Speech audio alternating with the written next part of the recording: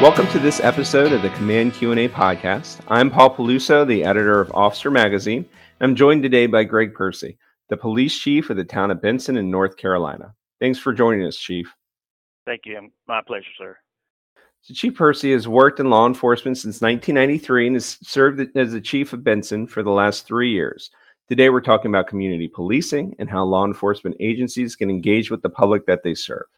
So, Chief, can you start off just talking a little bit about your agency, how many officers you guys employ, how many staff members, and basically the type of community that you serve? Yes, sir. Our department has 18 full-time positions and 5 part-time auxiliary officers and 1 civilian employee. We have a population of approximately 4,100 people, but like most municipalities in our area of North Carolina, it's growing pretty rapidly. We've increased by 1,000 people probably within the last 10 years. We I think what I wanted to say. It's 2.8 square miles, and probably the most notable thing about where we are is we're at the intersection of I-95 and I-40 in North Carolina, the major north-south and east-west interstates on the East Coast. Okay. And can you just talk a little bit about ways that your department engage? Well, actually, first, sorry about that. Can you talk about how your community and your department has changed? You talked about a little bit about how it's grown a lot. How has that, I guess, changed, the number of officers that you've had or how they serve the community? Yes, sir. When I first started in Benson in the mid '90s, I want to say we had 11 full-time officers, and like I said, we're now up to 18 full-time, and that's directly because of the growth that we're seeing, as well as the specialization that has become necessary as law enforcement has changed. We have a community policing officer that started in 2009 with a grant from the Department of Justice. And that officer is our liaison between the police department and the community and the business owners. They're the point of contact for anything that the public needs as far as programming or educational opportunities. Having said that, our community policing program is the responsibility of every officer on staff from myself down. We take a great deal of pride in interacting with our community, and I expect for our guys and girls to be out, talking with the school kids or visiting the businesses and being that friendly face in the community. So, before you guys had the community liaison, do you feel like, did you guys have a different type of engagement with the community before then? Did it change? Did it increase? Or, did it become more difficult when the population grew a little bit? We've always had a mandate to interact with our community. Our town managers and our previous boards and stuff have made that a point of emphasis for us. The previous chief that was here was chief for about 15 years, and that was one of his primary focuses. And when I took over as chief, I continued that and actually expanded it a little bit. It does become more difficult as our population grows because, like last year, our calls for service went up by 24%, and it does become a little bit more of a challenge because you're stretched thin at times. But like I said, we expect our officers to be that friendly face, and it doesn't take a couple minutes to pop into business and talk to the manager or pull over to the side of the road where somebody's maybe tending their flowers and stuff, and just have a brief conversation and let them know that we're out and we're available. Can you talk about a few of the ways that your department engages with the community, and also do you guys have different types of events or efforts that you put forth to really strengthen that bond? Yes, sir. From a programming standpoint, we participate in like the Coffee with a Cop sessions, and we also participate in National Night Out. That was something that I started when I took over as chief. Locally, we have a lot of special events that we do. We have a community day here in town where we cook pretty much hot dogs and hamburgers for the T-ball teams and such. We host a toy drive at Christmas. We prepare and deliver meals at Thanksgiving. We participate in our town's trunk or treat celebration. We also cook at our Veterans Day celebration every November. We read to kids at the library. We host a summer sports program for disadvantaged youth in our communities. That's a 3 month thing that we do, where they play basketball, soccer, kickball, and we provide them a meal as well. And then, like yesterday, we were at our elementary school and our middle school passing out school supplies to the kids as they came back on their first day. And one thing we're working on right now is the creation of a Citizens Police Academy that we hope to launch probably the winter of this year to help dispel any misconceptions that our community may have about what law enforcement does.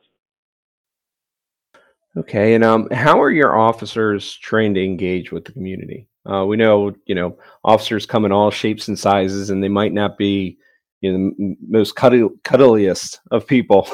How do you guys, I guess, get them into that mindset that they have to be able to interact with members of the community? Well, they get their basic community policing training when they're in the police academies or our basic law enforcement training at our community colleges. They get a overview of that. Once they get to us, we also do some more advanced training at our local community colleges or our other training facilities. Most of it, though, to be quite honest, is passed down officer to officer.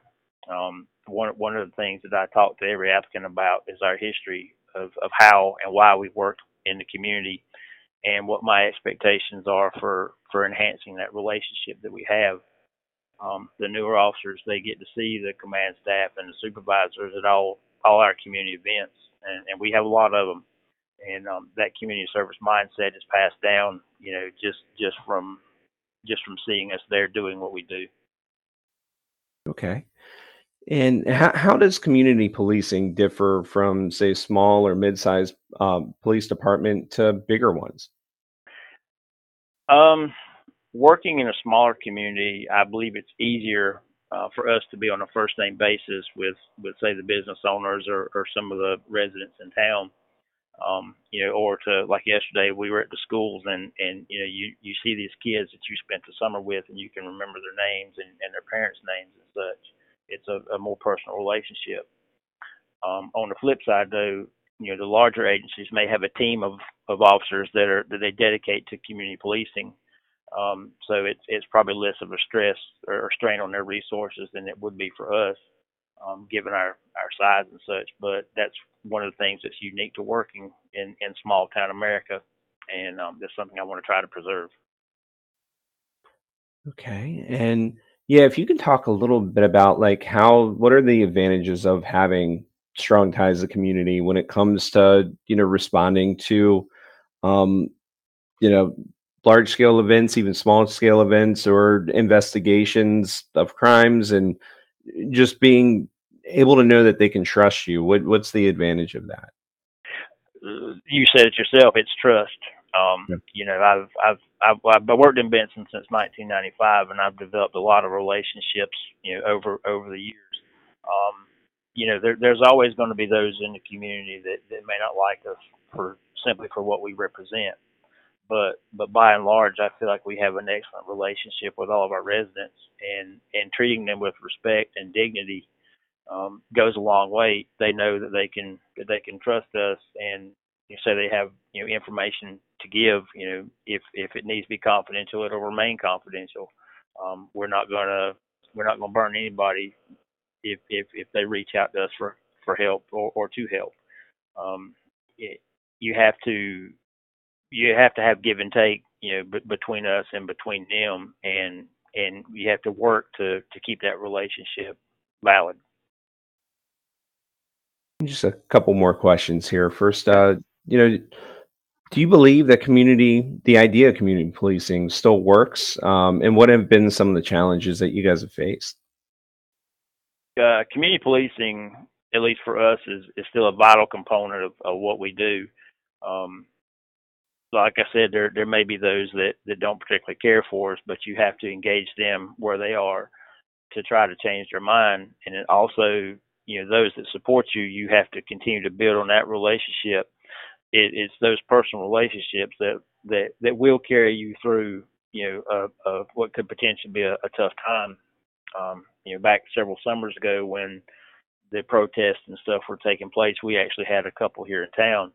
And we went out and met with the group, and they wanted to do a march, so we blocked off intersections and let them have their say and hold their event and stuff. And at the end of it, we all gathered in a circle and said a prayer and went we both went our separate ways. They got to express themselves, and we let them we let them do what they felt they needed to do, and everybody was happy at the end of the day. It's like I said, it's give and take. Okay. And yeah, just last question here. You were appointed to the board of governors of the Small Rural Law Enforcement Executives Association. Can you just talk a little bit about the organization and how it helps smaller and mid-sized departments, and some of what you guys have gotten out of it so far? Yes, sir. Right or wrong, I feel like a lot of the decisions and a lot of the opinions that you see on a national level are from your large metropolitan agencies. Philadelphia, New York, Los Angeles, places like that. Yeah. Unfortunately, the vast majority of police agencies in the United States don't have 1,000 officers. I would dare say most of them probably have less than 20, 15 or 20. That's the reality of policing in America.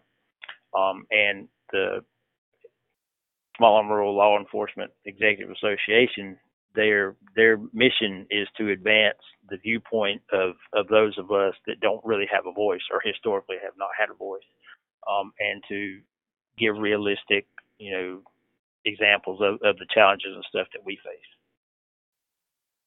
Great. And I just want to thank you again for taking the time to talk to me today. Is there anything that you wanted to add about community policing that we may not have touched on? I would say, and we touched on it briefly, that to me, policing is more than writing tickets and making arrests. You can have just as much of an impact, or sometimes more, by offering a resource, or sometimes just simply being someone that they can talk to. You never know how you're going to affect someone just simply by listening to them or being a friend to them. And I think a lot of times that gets lost in today's world. Okay. Well, thank you again, Chief Percy, for joining us today. And I'd like to thank everybody for listening to this episode of the Command Q&A podcast. And if you have any questions, please reach out to us at editors@officer.com. Take care.